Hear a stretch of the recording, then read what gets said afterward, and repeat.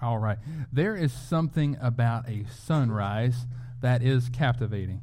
You know, my family really enjoys being able to see sunrises. Where we live, we're able to, a lot of times, to be able to see a beautiful sunrise each morning.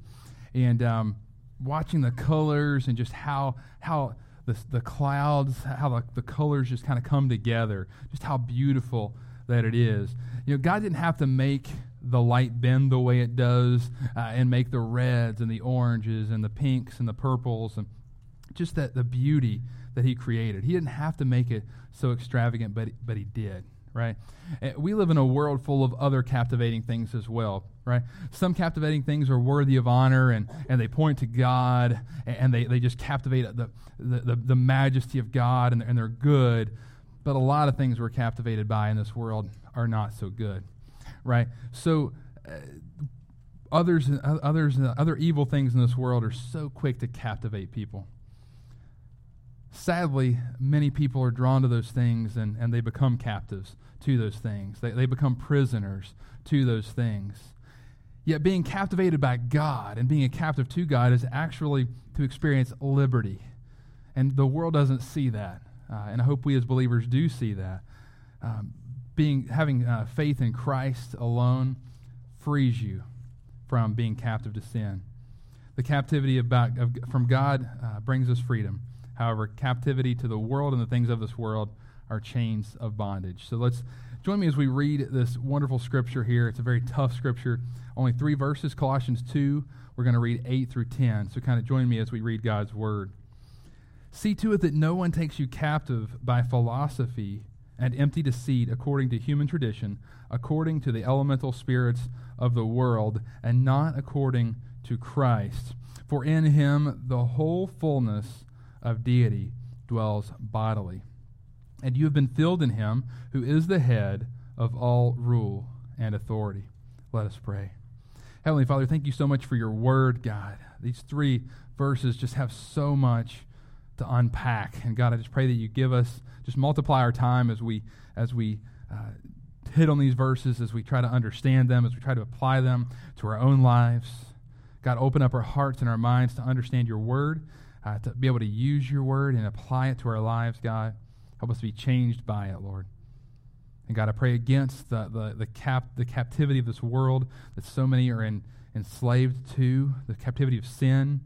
And God, I pray that if anyone here is captive to sin and not to you, not freed, that their chains are not broken, that they have their hearts open, their minds open, that you be drawing them to you, and that you bring salvation. Today is the day of salvation, Lord. We pray that be the case for somebody here at least.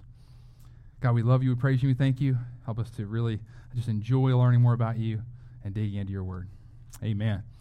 So we're going to have just 2 points today. I know that's kind of different for me. I'm usually a 3-pointer, so I'm in the post this time. You know, you got the 3-point shooter. Now I'm going to be the post player. So the first one is you can be captivated by the world.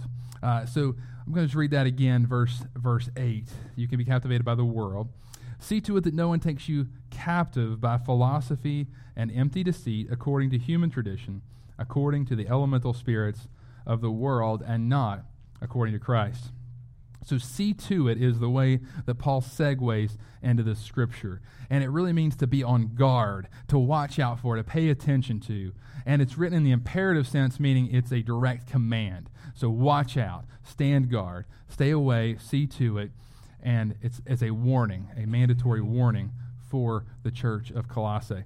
And he just finished talking about what? He talked about being rooted in Christ, being built up in Christ, and being established by Christ. So he really hit that foundation. We talked about how important it is to have a solid foundation in the Word of God so that you can stand firm, so that you're not swayed and taken captive by the philosophies we're going to talk about today.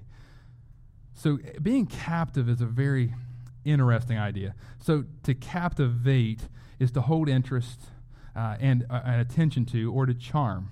And a captive is somebody who's been taken prisoner, right? Or maybe better, someone who has lost control to another, right? We're seeing Russia is trying to take Ukraine captive. They're trying to take control of that nation.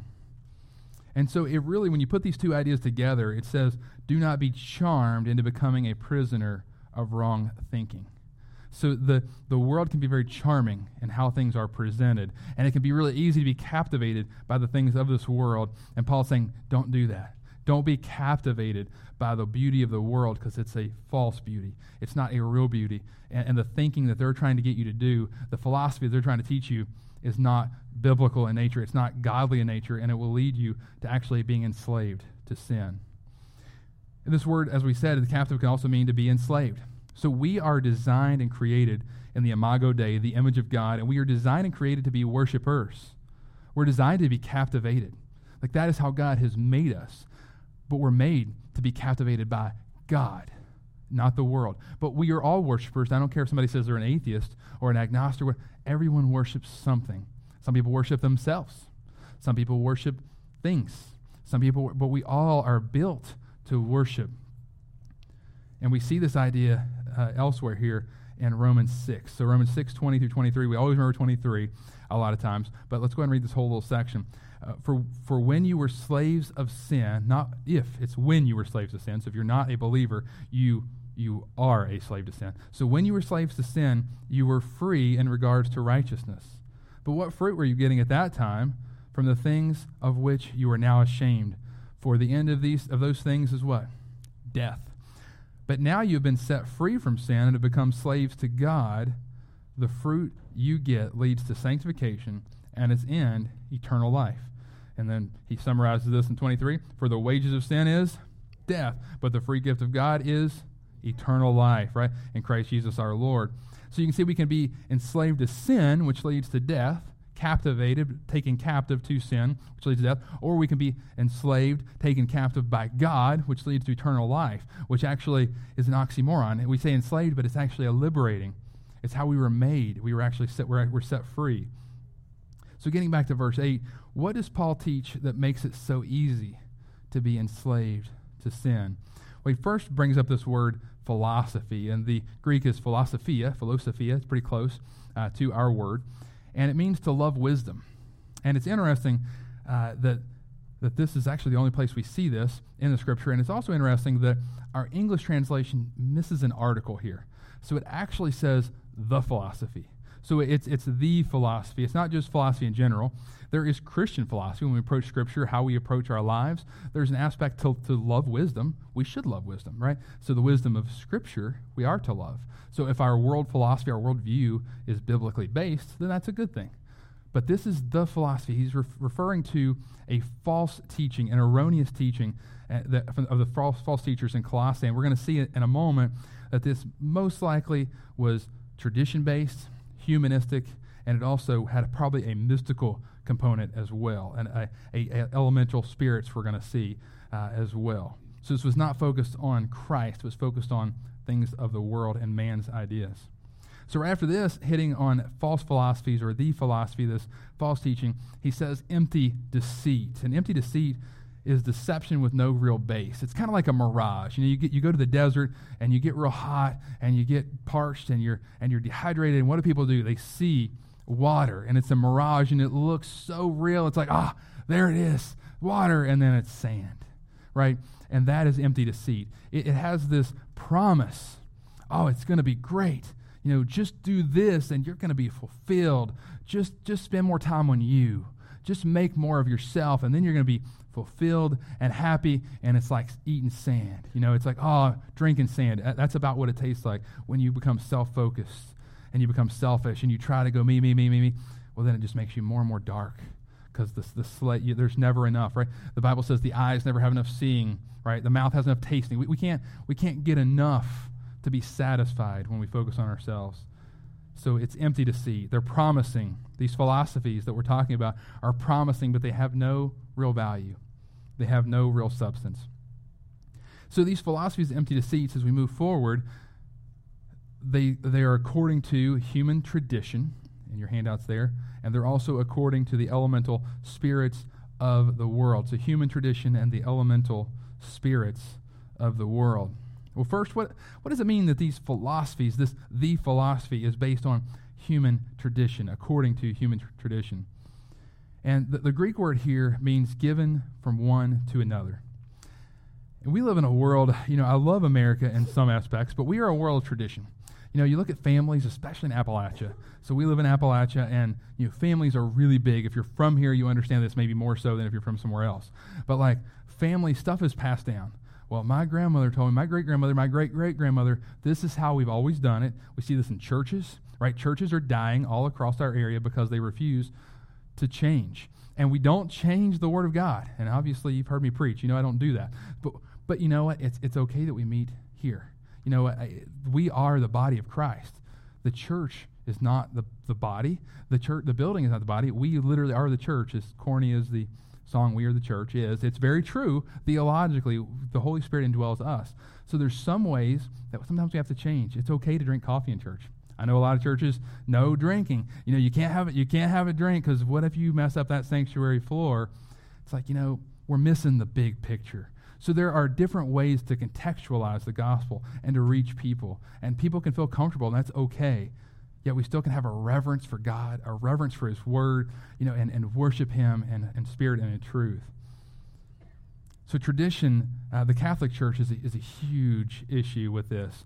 There are great examples. There's so many traditions in the Catholic Church. They've got books on them, like, hey, this is what you do. And frankly, many of them fly right in the face of what the actual Scripture says.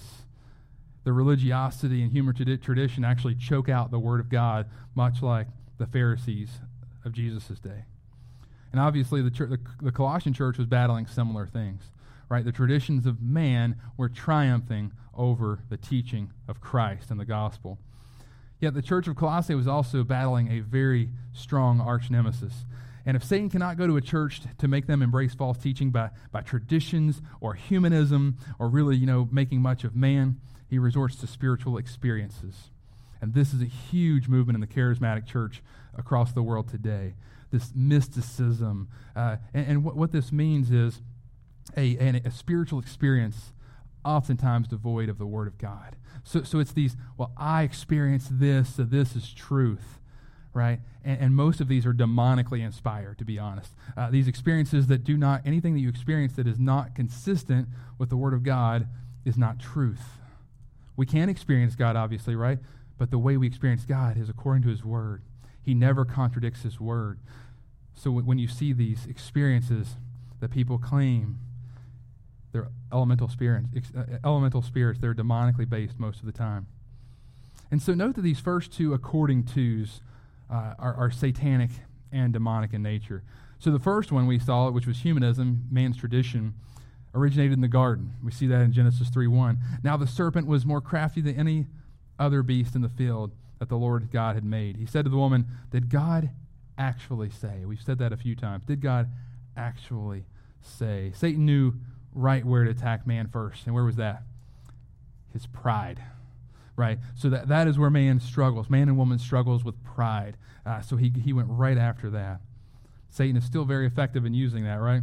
And the second, the elemental spirits, is directly demonic. And we see this in Ephesians 6:12. For we do not wrestle against flesh and blood, but against the rulers, against the authorities, against the cosmic powers over this present darkness, against the spiritual forces of evil in the heavenly places. Be careful about how you work through philosophies. Oftentimes, demonically inspired false teachers will appear really, really kind. They'll appear like they're saying things that really make sense. And most of the time, they'll speak truth first, and they just start sprinkling in the air, and they start twisting things, and they start saying, did God really say that?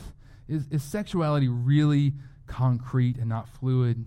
Is marriage really between a man and a woman? Because God is love, right? And they'll start taking things out of context, and they'll start really trying to squeeze in that into your heart and make you feel bad. Like, oh, you know what? God is love. And so, and you'll start to bend on what the Word of God says.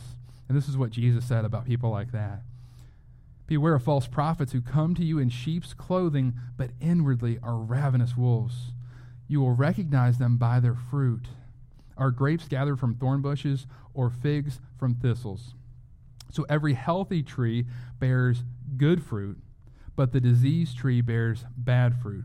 A healthy tree cannot bear bad fruit, nor can a diseased tree bear good fruit. Every tree that does not bear good fruit is cut down and thrown into the fire. Thus you will recognize them by their fruits. I didn't plan on preaching on this part, but Do you not get something really important right there?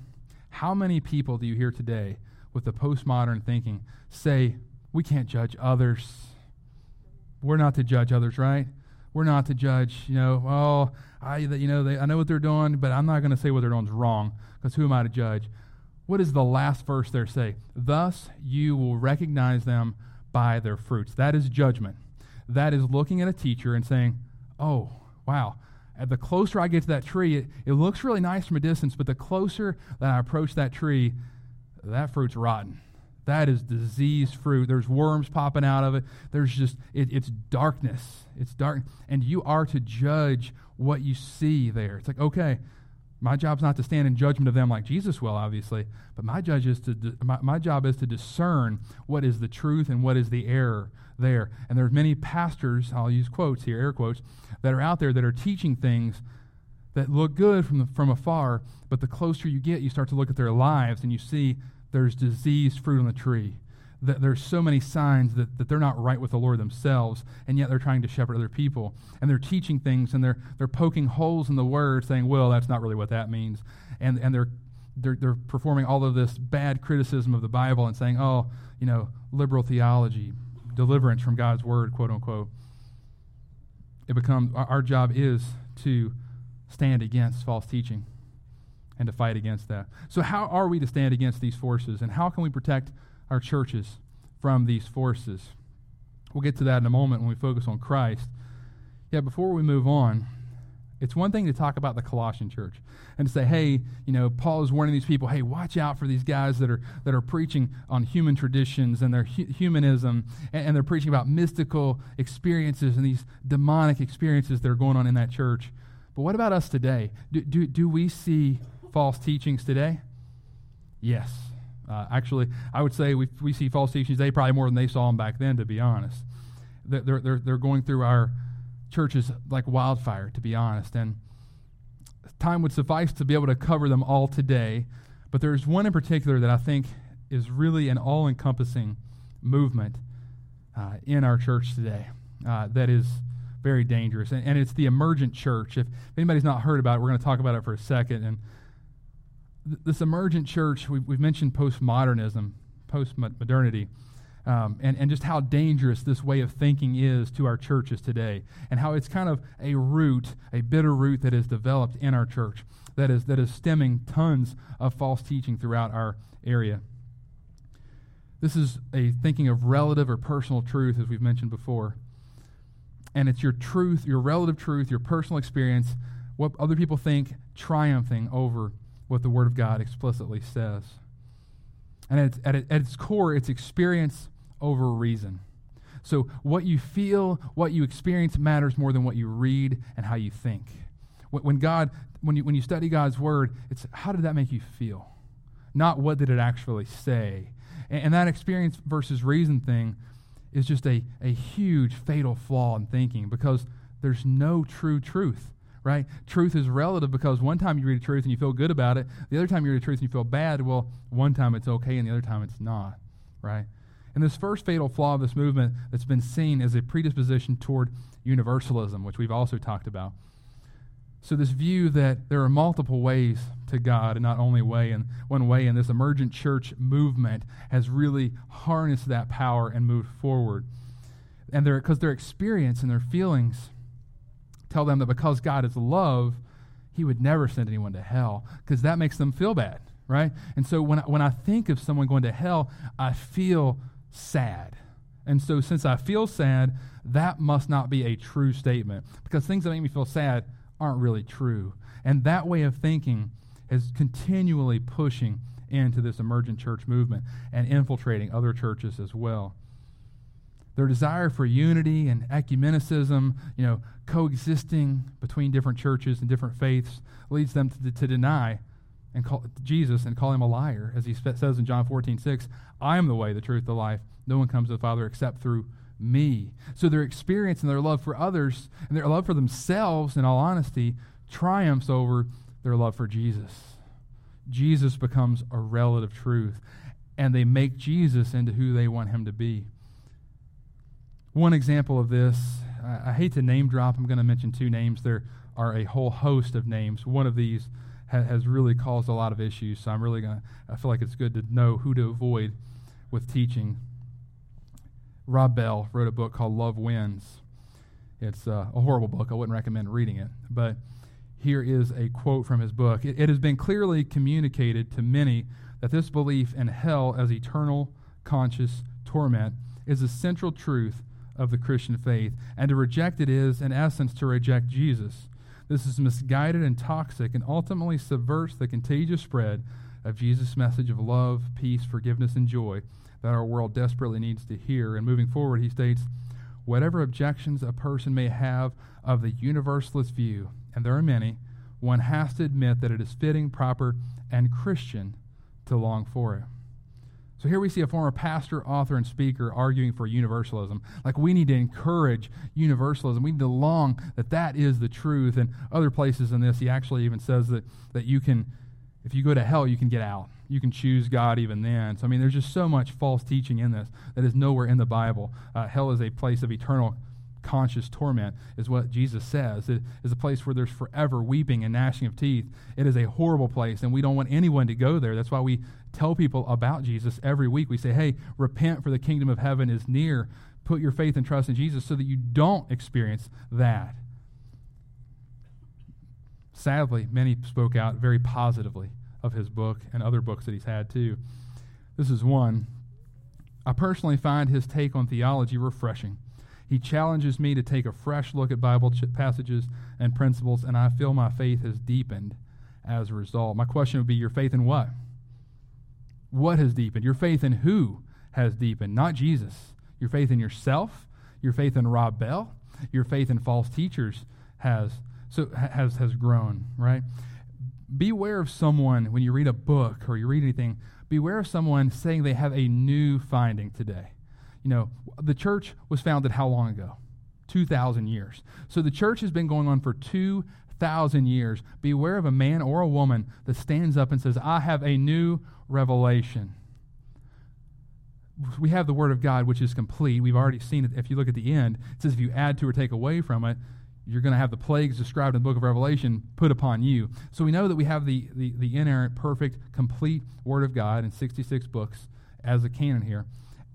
And people, godly men and women, have been reading this for 2 millennia, 2,000 years. And somebody today wants to stand up and say, I have a new finding. I have a new way to look at this scripture that no one has ever looked at it before. I can say that there's almost a 100% chance that it is false teaching. I mean, there may be one out there in a billion, but it is almost 100% chance. So if you see a book that says a new way to look at Scripture, throw it in the trash. You know, like because that is about where it needs to be. The Bible is the inerrant Word of God. The best way to read the Scripture is to read the Scripture. You don't need somebody to tell you what it says. It says what it says. You go with it.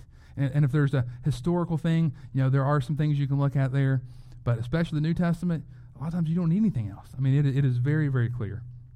Or take this one. This one kind of, it's just eerie.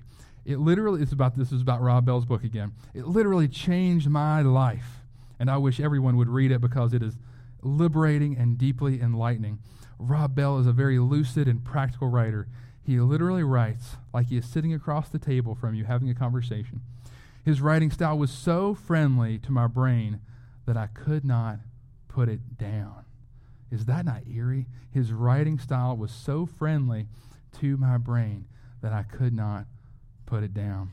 This is the heart of the emergent church movement. Liberation from the Word of God. I am set free from the Word of God. I don't have to obey anybody but myself. I am God. God can just give me some suggestions. I'll take the ones I like. I'll throw out the other ones. I am liberated. I'm set free. But yet, we know that they're slaves to sin. And this guy, Rob Bell, is just the kind of guy to help with his wolf in sheep's clothing. His charisma. Beware of somebody who just speaks with such charisma. And praise God, I'm just not really gifted with that. And so I don't feel like that's a huge thing for me. But some people, man, they can just speak and they can convince you that the sky is green. And man, they are just so smooth with the way that they present things. And this final sentence, man, it just shows the demonicness of this teaching. Yeah, his writing style was so friendly to my brain that I could not put it down. Is that not such an incredible description of demonic teaching? When someone is preaching a humanistic manifesto, you better believe the flesh is going to eat it right up. So unbelievers, when they read something, oh man. And frankly, even some believers, when they read something and it's humanistic, we all still struggle with sin.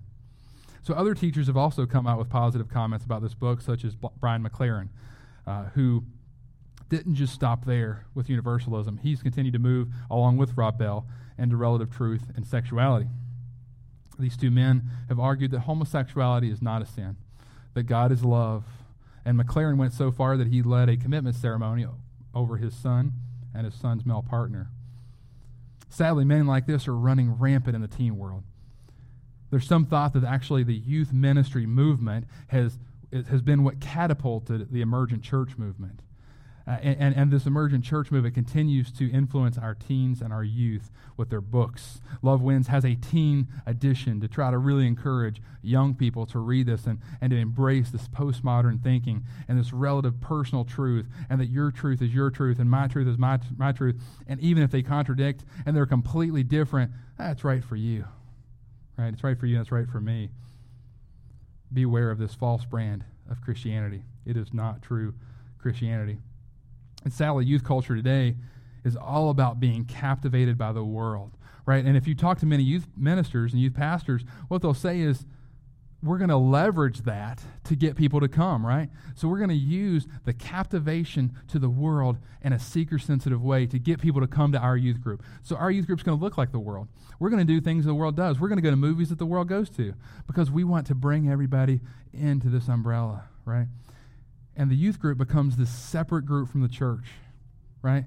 Oftentimes they have their own service on Sunday. They've got their own building, and they're doing their own thing. They have this pastor who is over them that is really not under any authority in the church.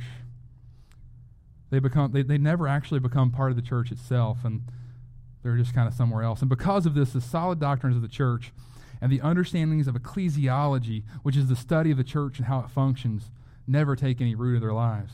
So when they graduate high school, they never actually were a part of the church to begin with. And we look around and we're like, where are the youth? Where are the young people? Right? And we look around here, we have some young people, but we probably have just as many older, if not more, older people than we have younger people. And we're like, well, where did they go? Where did our kids go? Where are they at? They never were there. They never were a part of the church.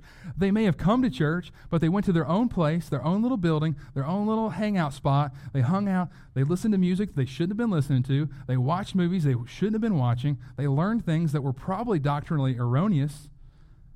And what happens? They don't come back. And we wonder, we're just pulling our hair out, like, where are the kids? Where'd all the kids go? Of course, we shouldn't be surprised when the data aligns with these findings. According to a Lifeway research study in 2007, they looked at 20 to 29-year-olds and said, where'd they go? What's going on?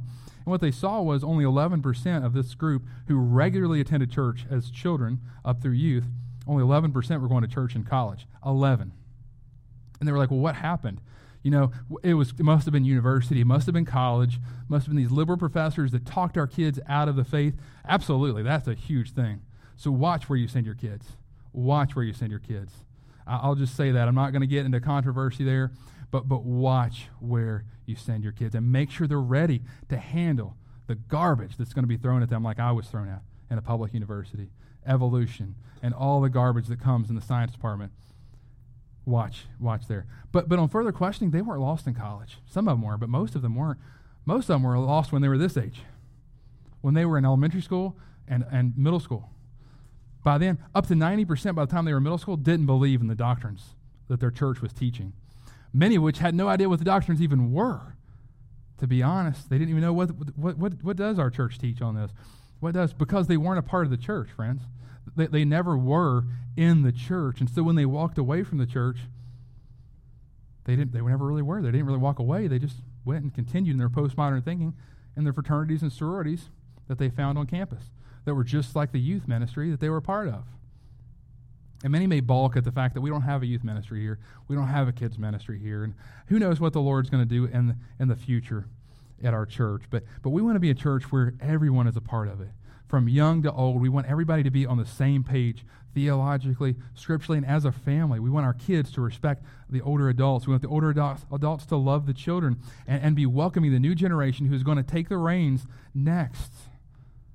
We want to be a church family where everyone is a part of it, where everyone is valued, that we're not separated based on life stage or interests or desires, but that we are a church that works together. One body, many parts, right? We are one body, many parts, and that's many ages too. We're different ages. Friends, I know I've been really harshly real with the youth culture of our world. And I want to, for clarity and for grace, I want to speak out on those that do it right. Guys like Pastor Travis, a good shepherd, he's solid theologically. They go through the Word of God. It's not just a, hey, come and have fun. He hits the Scripture like really, really, really deep. And there are others out there that do it, but I will say these godly men are exceptions and not the rule from my experience. So let's pray for those guys. I'm not saying that there's not a place with it, but I will say the way that it's done in most American churches today is not correct. Friends, are we captivated by the world? Let's get back to verse 8 here. Are we captivated by human tradition or experientialism or mysticism, or are we captivated by Christ? There's only a couple of ways of thinking here, right? I highly suggest that you don't investigate every single false teaching out there, because it will spend the rest of your life doing that, because Satan is working all the time, he and his demons, to twist the Scripture. But I highly suggest that you know the Word of God, that you study it deeply so that you can recognize, no, that's not what James says. The book of James says this. Oh, no, 1 Corinthians says this. No, like that should be, when somebody says something, you should be running through your brain. You should be like, no, nope, not true. And sometimes you have to look it up. You have to kind of research a little bit. But when somebody says something from the pulpit that is just like, I've never heard that before. If you never heard it before, look it up. Make sure it's really there. I think that's a really good way to put it too. So as we've been preaching and teaching through this first point of the sermon, you can be captivated by the world. But I pray that you're not. I pray that no one here says, I'm captivated by the world. I pray that instead we get to our second point here. You can be captivated by the wonderful. You can be captivated by the wonderful. Join me as I read verses 9 to 10 again. For in him the whole fullness of deity dwells bodily, and you have been filled in him who is the head of all rule and authority. So Paul just ended verse 8, according to Christ. After talking about according to human tradition, according to the elemental spirits, not according to Christ. And now we're moving into Christ. And man, verse 9 just goes right into what we were talking about or probably a few weeks ago, envisioning the invisible. For in him the whole fullness of the deity dwells bodily, right? Well, if you remember chapter 1, verses 15 through 17, I'm just going to read it again to help us understand where we just came from. He is the image of the invisible God, the firstborn of all creation, for by him all things were created in heaven and on earth, visible and invisible, whether thrones or dominions or rulers or authorities. All things were created through him and for him. That is Christ, right? He is before all things, and in him all things hold together. So Paul knows, as he teaches about these philosophies and this empty deceit, according to man's traditions, to human traditions, according to elemental spirits or demonic forces or satanic forces, Paul knows there's one answer that will help protect you from those things, and that answer is Christ. And he reminds them that Christ is creator God, Christ is 100% God, Christ is the authority, he is the foundation. Remember when we talked about Christ and who he is? Everything was formed by him, through him, and for him. He knows the higher view of Christ that we have, the higher view of God that we have, the lower view of man, the lower view of traditions, the lower view of satanic and demonic forces, because he is above all.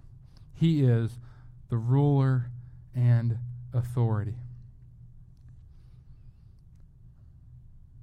Before we get into verse 10, we see this, you have been filled in him.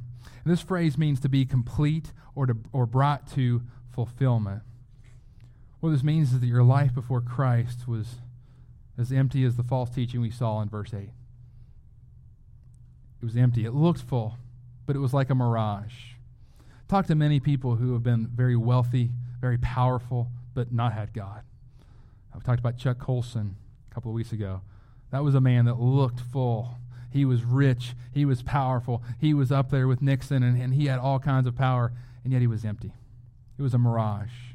He was miserable with where he was at. Through salvation in Jesus Christ, you're given a reason for living. The ultimate fulfillment of any life on earth is to be with Christ and to have him as your Savior. And this phrase, I love this phrase, you have been filled in him. And you have been filled in. It's a past tense. It's already happened, and it continues to happen now. How amazing is that? So those who have fully put their trust in Jesus Christ, you have been filled, and you continue to be filled, and you will always be filled with the Holy Spirit. How amazing is that? We are not perfected, right? Anybody here perfect? I don't think so. I'll put my hand down. Definitely not there. But we are perfectly justified before Christ because of his imputed righteousness, his righteousness that is placed upon us.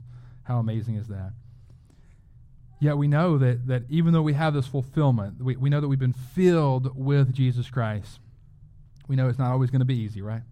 That we're going to have struggles, that we're going to struggle with sin. We're going to have external struggles because other people are going to sin against us, even in the church body at times, right? I mean, it's part of being a family. Sometimes family sins against each other, right? It's tough. But we know that everything that happens to us as believers will be used for good, right? Romans 8:28, and we know that for those who love God, all things work together for good, for those who are called according to his purpose. And remember, it's his purpose. A lot of times we read that verse and we think, oh, yeah, everything's going to work out for my good, for my purpose. Like, no. You misread the last two words there. His purpose. Your purpose might be to be healthy, wealthy, everything's great, never have any injuries, never have any trauma, never have any problems happen. But his purpose may be different for you, right? What did he say about Paul? What was Paul's purpose? When he blinds him on the road to Damascus, he says, this guy's going to suffer. He tells Ananias, you can tell him how much he's going to suffer for my sake. God's purpose for Paul was suffering. That's tough. God's purpose for Jesus Christ was suffering and death on the cross. Paul, beheading, right? So sometimes his purpose is not what our purpose would be if we got to plan it ourselves. But for those who love God, it will work together for your good, meaning eternal good. It means it's going to be work that you're going to have joy and peace. You're going to have the fruit of the Spirit. You're going to be walking with Christ even when things seem like they're turmoil. You know, you'll be like Paul when he's writing the book of Philippians and he's in prison, or he's writing the book of Colossians, he's in prison, and he's giving thankfulness. And he's saying, God is awesome. You know, look at what he's done. Look what he's done for you, and he's encouraging others. Instead of being like, woe is me, I'm still stuck in prison. You know, it would be great if I was out. This isn't what I want to do. He's focused on Christ, and he has that joy and that fulfillment. Our job is to glorify him. And at the end here, we see that Christ is the head of all rule and authority. This word head, we've mentioned before, is kephale, and it can refer to Lord or supreme, which is exactly what qualifies right after this. He is the head of all rule and authority. It means he is over all. There is nothing that is not under his rule. All right? He is powerful, and he rules with unopposed glory and unopposed authority. The great commentator F.F. Bruce, in his commentary on Colossians, said this: those who are united to Christ have no need to pay their respects to forces over which he has vindicated his preeminence. What that says is you don't have to answer to human traditions. You don't have to answer to demonic and satanic forces. You don't have to answer, you don't have to be dominated by these forces of evil, because you have been vindicated by his preeminence. Preeminence meaning he is above all. He is before all. He is authority. He has authority over all. And we do not need to pay our respects, to bow our knee to false teachers, to false gods, to demons, to human tradition, right? So what philosophies and empty deceit have you paid your respects to? What do you do today, even? What false teachers have you paid your respects to? Meaning, who or what have you taken as an authority greater than the Word of God? It's a tough question to answer. Is it what your mom said? Is it what your dad said? Is it what your grandparents told you? Is it what your pastor growing up told you? Is it what your friends tell you? Is it what CNN tells you? Sorry, couldn't resist on that one. I'll stop there before I get in trouble. So the devil's cunning, and he will sneak false teachings in. They don't come with neon lights saying, "Hey, false, right here. Don't listen to me. I'm a false teacher," right? That's not how he comes, right? He comes as an angel of light, masquerading as an angel of light, right? He's a fallen angel, and he can appear with very beautiful appearance, a very beautiful idea. Sneaks in by culture, traditions, upbringing, experiences. And I pray that we repent of our sinfulness and turn toward Christ and His Word as our ultimate authority. Today we end with one of, if not the most important question of your life. What will you allow yourself to be captivated by? What will you be captive to? Sorry for the slide's a little bit off there. What will you be captivated by? Or who will you be captivated to? So, brother and sister, we are all captivated by something. As we talked about before, we are made to worship. We are created to be worshipers. What will it be for you? Is it false teachings of the world? Is it lusts of the flesh? Is it the ideas of man? Is it the culture? Is it your experience? This is what I've experienced in life. Or will it be the person of Jesus Christ? Being captivated by Christ is the only way that we can truly live in freedom. And I pray that each of you have been set free from the bonds of sin, the chains that go around our arms and our legs, the weight that we carry on our back everywhere we go, that we can't measure up, that we're not good enough, that we're not strong enough, that we're not whatever, because it's all about us. I pray that if you have not accepted the free gift of salvation, you haven't believed that Jesus Christ is God made flesh, that He dwelt among us, lived a perfect, sinless life, that He rose from the dead 3 days later, that He's now at the right hand of the Father, and that He's ready with open arms to draw you to Him and save your soul. You only need to repent of your sins and turn toward Him. Turn away from your sins and turn toward Him. I pray that if you haven't done that, that you do that today. Today is the day of salvation, my friends. And I pray that if you are a believer, and you're like, yes, I'm a believer, but sometimes I get captivated by the world.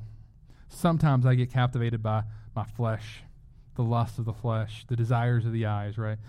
The ear never has enough hearing. The eyes never have enough seeing. And sometimes I catch myself spending a lot of time being captivated by things of this world. I pray that you repent, that you turn from that, and that you pray that God helps the sparkle of the things of this earth, the sparkle and the attractiveness of the things of this earth. I pray that He helps it become pale in comparison to the glory to be revealed, the glory of Jesus Christ. Repent of your disposition of idolatry that we all sometimes struggle with. Pray that Jesus helps you see Himself more clearly and see Himself as the preeminent above all. I think we all can relate to the hymn writer Robert Robinson, who wrote in 1758 a hymn called "Come Thou Fount of Every Blessing." Prone to wonder, Lord, I feel it. Prone to leave the God I love. Here's my heart, oh, take and seal it. Seal it for Thy courts above. May He be the apple of our eye and the captivation of our affections, church. Let us pray. Heavenly Father, we are prone to wonder. Even those who are believers here, we are prone to wonder. We struggle with being an idolater of all kinds of things, and we have to repent daily that we don't worship You the way that we should. We don't love You the way that we should. And so, God, I just pray that You forgive us, help us to repent and turn from those things. Help us to see You as the beautiful, preeminent Creator that You are. Help us to worship You. If there's anyone here who hasn't put their faith and trust in You, God, I'd love to talk to them after the service. I'd love to sit down and explain what it means to be a true follower of You, God. May we be a church that fights against, that stands against the false teachers and the false teachings of this world and stands firm on the Scripture. May we be a church of grace and truth. God, I pray for all those churches right now that are under the teachings of false teachers. I pray that you be with those people there, and if there be any true believers, that you help them to get out of those churches. And if that not be your will, that you displace that teacher and you put someone who preaches your word there, God. May we have a revival of our churches turning to you and your word and not to man's ideas. May we stop feeding the culture to the church and start feeding the word of God to your people. We thank you, we praise you, we love you. Amen. Have a blessed week.